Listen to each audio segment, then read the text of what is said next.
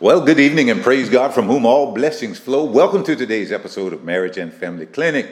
All of our listeners in the United States, I welcome you back, and to all of our listeners in every other country around the globe. As always, we are honored to have you. Welcome everyone to Marriage and Family Clinic. In Southern Virginia, you can listen on WGPL 1350, WPC 1400. Those are on your AM dial. On your FM dial, find us at WBXB 100.1. You can also listen to the live stream simply by tuning into www.christianbroadcastingcompany.com every Tuesday evening at 6 p.m. Eastern Standard Time. You can tune into www.christianbroadcastingcompany.com, click on the WGPL icon, and you can listen to the live stream. And if you would like to hear this particular program broadcast or any other in the Marriage and Family Clinic series, you can listen to the podcast simply by searching Bishop C.D. Hodges. Search Bishop C.D. Hodges on iTunes, Apple Podcasts, iHeartRadio, Spotify, Podbean. Search those and you can find our podcast. Marriage and Family Clinic is here to help you break down and gain enlightenment into your relationship dynamics. We hope to help you identify what makes you tick and ultimately help you repair, grow, and perfect your marriage and your family relationships. Welcome once again, everybody. Well, I'm excited to be with you once again, and I'm excited to bring my special guests back to you. They were with us last week, my wannabe son and daughter, Corey and Erica Dixon. I just love them. I love them with all my heart. They're special to me. I'll do anything in the world for them. When all my children get together, they fit right in. I want to welcome them back with us. We had such a delightful discussion on last week. I asked them if they would be willing to come back and share some more time with me, and they graciously agreed. And I feel blessed even the more to have them with me. So we're going to talk about some parenting issues, their parenting experiences, and just pick up from where we left off on last week. And I know the time's going to fly by on us, so we'll get going right here. So Corey and Erica, welcome back. How are you all doing this week? Thank you for having us. All right. I'm good, Bishop. Always so glad to have you. I told them last week that I feel like the old man just imparting to the next generation. It makes me feel so privileged. And you know you're growing a little bit older because you feel fulfilled about trying to leave a legacy. And that's what it's all about, trying to leave a legacy. I don't want to leave this earth and people not remember who I was. You know, so what are we going to remember you for? Well, that's a subject for another day. I'm going to have to fix that up. All right. But Erica and Corey, welcome back again. Thank you so much for joining us. We left off last week, found out that you all had been dating since birth. And and you shared so many firsts together. Believe me, they shared so many firsts together. Thank God for that, though. But it's made them a lovely couple all the more, just to have that shared background. It's made them come together even the more. And we talked about some of the things that you all learned, some of your childhood philosophies or your philosophy towards children before you got married.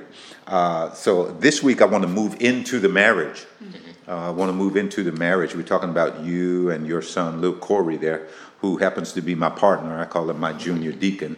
I want to leave a legacy with him also.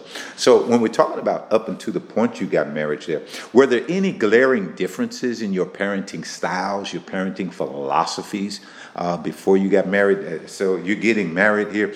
Did you all talk about your parenting styles or parenting philosophies? How did that work out? For me, I don't think we talked much about any parenting styles. We knew we wanted to be parents. Once again, we didn't count the cost of what it took to be a parent. So I would say on my side, we knew we wanted to be parents, but we didn't talk about, who's the disciplinary, or what happens, how do we discipline, and things and so on and so forth. Same here. We didn't talk about disciplinaries. We don't get a book. There isn't a book, of how to be a great parent. Yeah. You kind of learn from your experiences. Yeah. And so. Yeah. And even the books that do try and tell you how to be a great parent, they don't know your child. That's true. They don't understand what you're dealing with. And for some of us, just trying to comprehend and get our minds wrapped around what's in some of the books, even if they are good, just get our minds wrapped around it. It's a chore in and of itself. So what are some things that you wish you had known about child rearing? And granted, Corey's only 6 now, so he's not that, But what is something that you wish you had known? The responsibility of parenting, period. It takes 2 parents to raise a child. God made Adam and Eve, and God blessed them. They had a child, and they raised that child together. In today's society, we see that kind of lopsided, because we see when it's not a marriage, you see the mother raising a child, and the mother tries to be the disciplinary and the provider and the caregiver. So looking at that is like, well, that's not the picture God designed. And we sometimes as humans think that we're all that. We're supposed to be all, and that's not how it's designed. I think that's one of the flaws that I saw growing up. Grandmother trying to be the provider, the caregiver, the taker, and but she still has to be the disciplinary.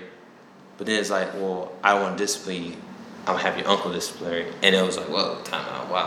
Why this person, every time I see him, it's for one thing. What did we do wrong? So that wow. That affected me growing up as a child. I'm saying. Wow. Awesome. How about you, Erica? When I think about discipline, I think about my dad. But both my mom and dad disciplined me as a child. When it comes to Corey, we kind of clash there, because I'm used to, my mom would talk, daddy would talk too, but you get some action with talking too. So I'm used to just getting both perspectives. But how I was raised was my parents would rather hear whatever was happening with me. They wanted to come from me first, as opposed to them being told what was going on. But wow.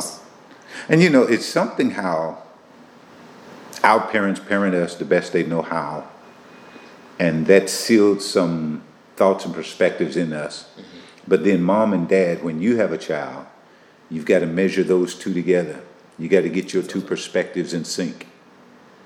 And for a lot of husbands and wives, man, that's a chore. And so I appreciate what you told us last week, Corey, about how you decided that for the first few years of marriage, you didn't want a child. You wanted to spend that getting to know each other. And it's not a bad idea either. It's not a bad idea, because as I often say, you get married when you're 20 or 25, and man, that's 40 or 50 years worth of stuff that you got to come together over and get worked out. You got to find your marriage rhythm, so to speak. That's a new term I just came up with. You got to establish your marriage rhythm, and then you can think about bringing a child. And I appreciate hearing you say, Corey, just the utter weight of the responsibility of being a parent. And when you put it that way, man, I understand well why you have children when you're young. You have children when you're young. You have a child after 50 or something, you tell a little baby, you better be quiet, man. I will hang you out the window. That's awesome though.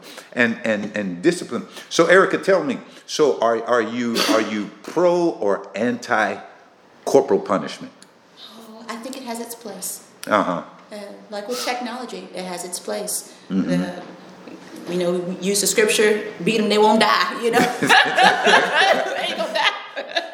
But I do believe it has its place. But at the same time, you don't want to shun your child so much that when it comes the opportunity to have them talk to you, that they shut down. And so I wanted the relationship. I'd rather have the relationship. So I can hear where you're coming from. I can see where you're coming from, what you're thinking. I want the relationship. Yeah. How about you, Corey? Pro or anti-corporal punishment? Because I think I know.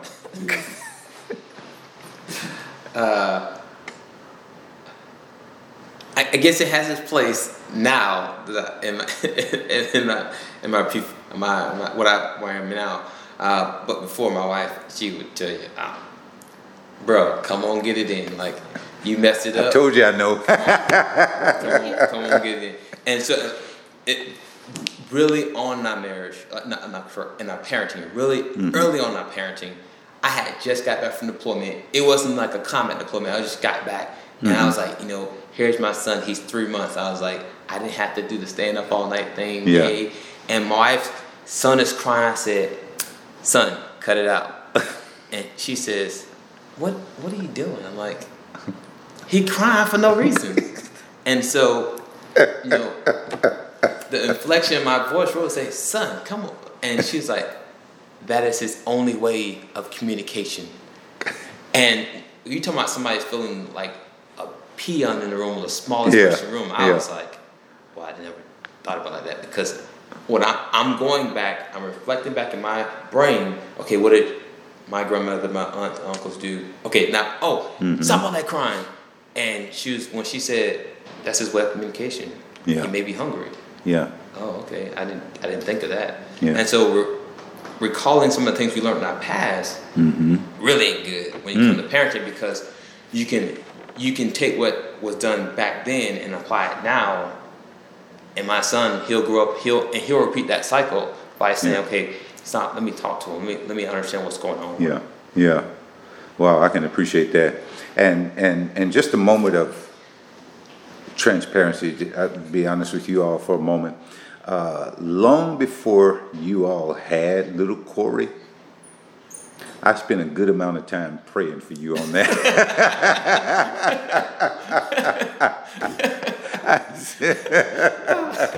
I did. I spent a good amount of time talking to the Lord about you. I said, Lord, don't let Brother Dixon kill the child. You better pray. No, but I know you, and I knew how logical you were. And I know how you like to simplify things. And I could well imagine you, I could easily imagine you saying to your child, well, you've eaten, you've been changed, you don't have to go to work, there's nobody bothering you, so why are you crying right now? You shouldn't be crying right now. And I easily imagine that being you. And so to hear you say that you did have that wake-up call, thank you, Jesus. Thank you, Jesus. And it takes some parents so long to have that wake-up call. And unfortunately, some never do have that wake-up call. And then we have those mothers who have to deal with postpartum depression and so forth and so on. And it goes all the way back to your previous statement about just the sheer weight of the responsibility of being a parent. So that's something to consider. Bishop, and even in the marriage, when you talk about children, I won't say the issue, but the question becomes, especially to the husband and the wife, birth control. Should you be on birth control? Because we had that discussion while we were dating. Wow. Should you be on birth control? How long should you be on birth control? And if it's going to affect if you're going to be able to even carry children. And so we had that discussion prior to marriage. And even during marriage, do you continue to be on birth control? Do you not be on birth control? And so that's something for each marriage to discuss, on their own. So that was a huge thing for us. Yeah, and that is an important discussion. How many children do we really want to have? And I get concerned sometimes when people and Lord help me, please understand me, be patient with me, those of you who are listening. I'm not coming down on women or anything like that, but to say that I got pregnant by accident, and we have to teach our young ladies, this is how you get pregnant. And you'd be surprised at the number of girls who are misinformed about pregnancy, even the number of boys.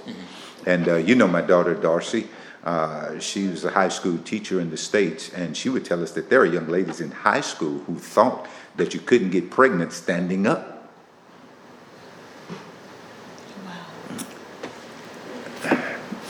So that's out there. And so it's a serious thing. Think, how many children do you want to have? because every time you have one, you're reminded of what an awesome responsibility this is. I remember before I got married, I knew I always wanted a wife. I knew I always wanted children. And I got my wife, and I'm going to keep her for the remainder of my days. And, and I wanted 10 children. I wanted 10 children. But we had one. I said, hey, scratch that. Scratch that.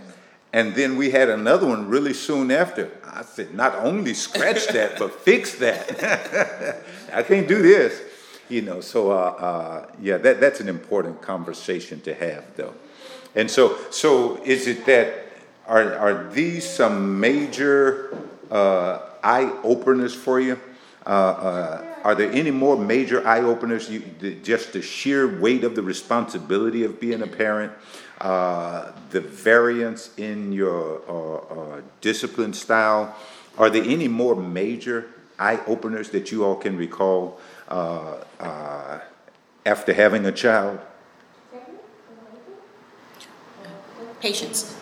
Patience. I remember when we desired a child, because the 4 years had come and it went. And so my sisters were having children. My oldest sister has 5 sons. Wow. And my youngest sister now has 3 children. And at the time, I think she was 22. My younger sister was 22. She was expecting. And there came a time in our marriage where my sisters wouldn't even talk to me about children.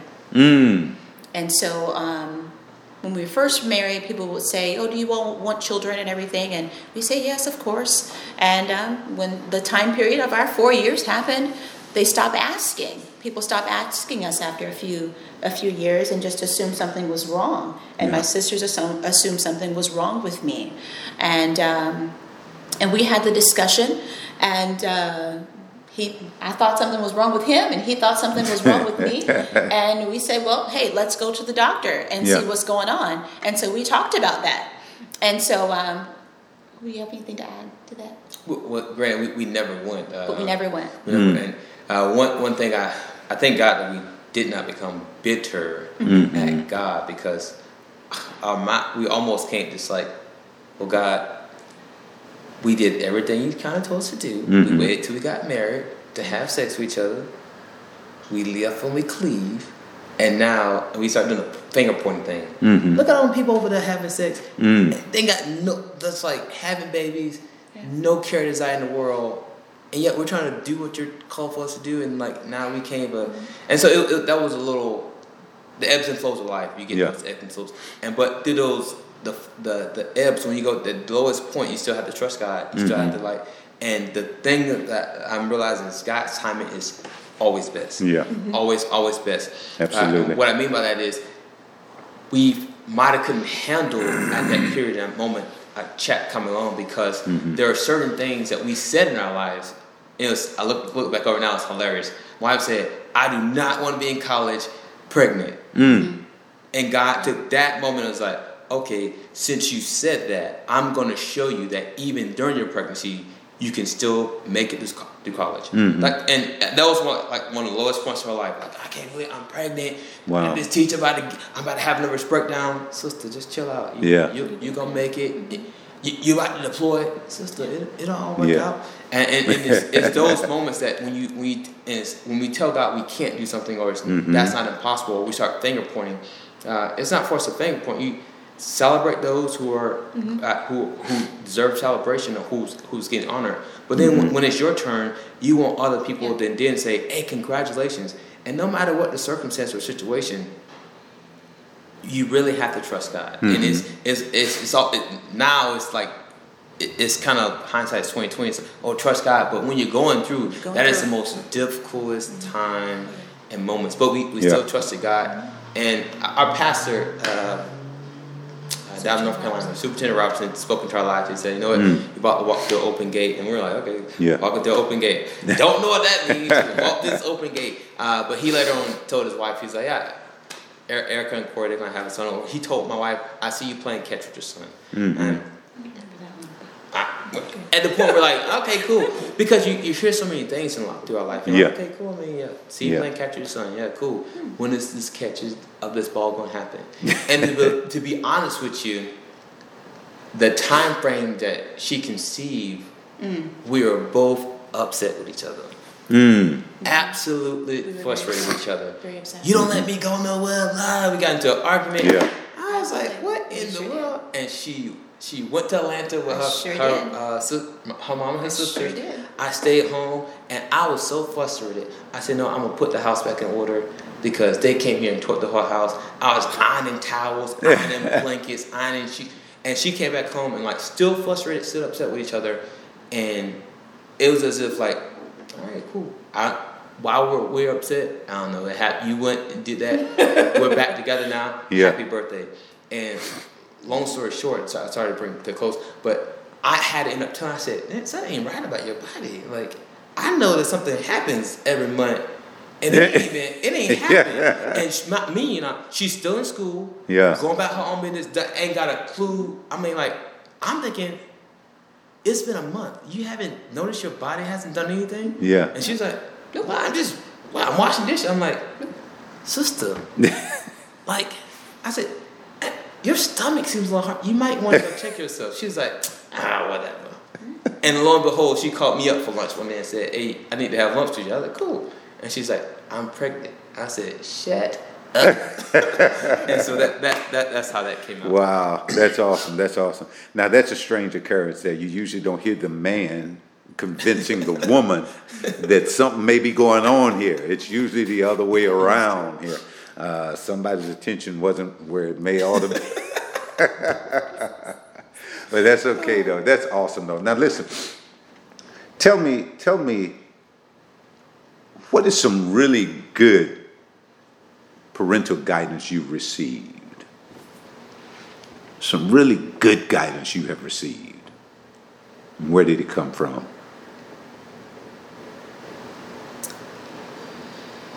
Most likely, one of my mentors.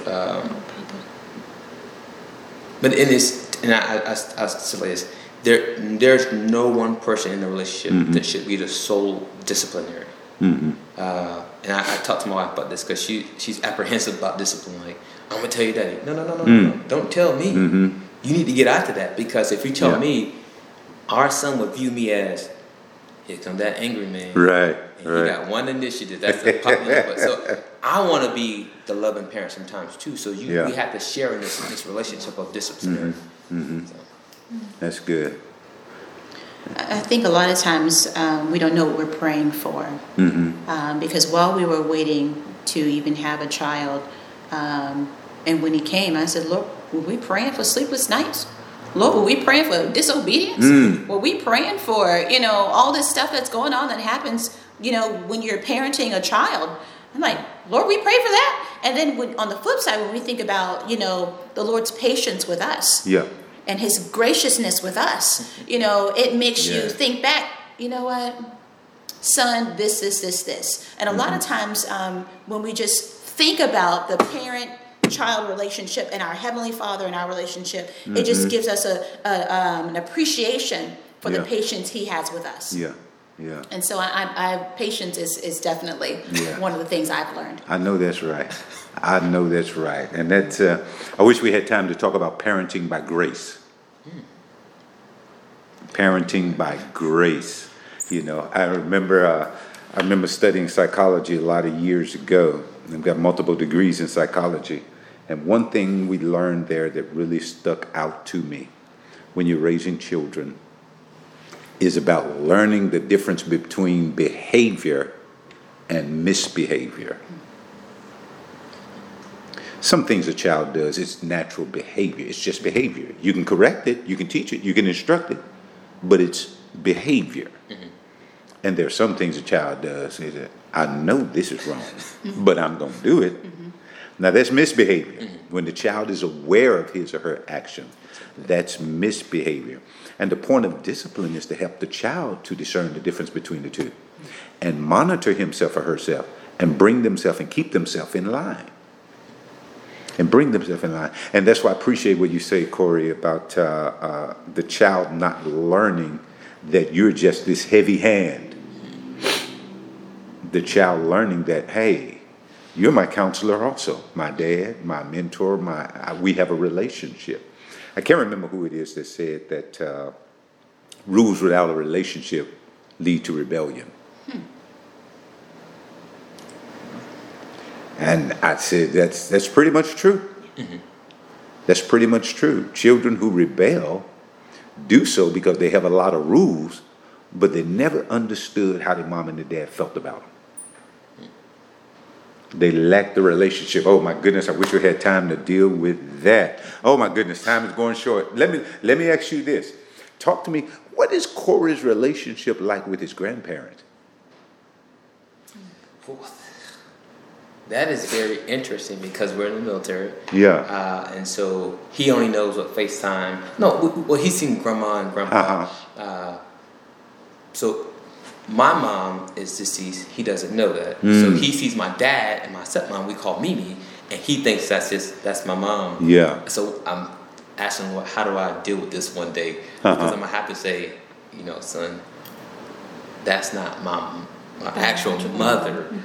So how do we deal with that? And then we go to my wife's side of the family. Her mom is single and her dad is remarried. So it's like we got to go over here and say, hey, grandma, and then we have to go over here and say, hey, grandpa, and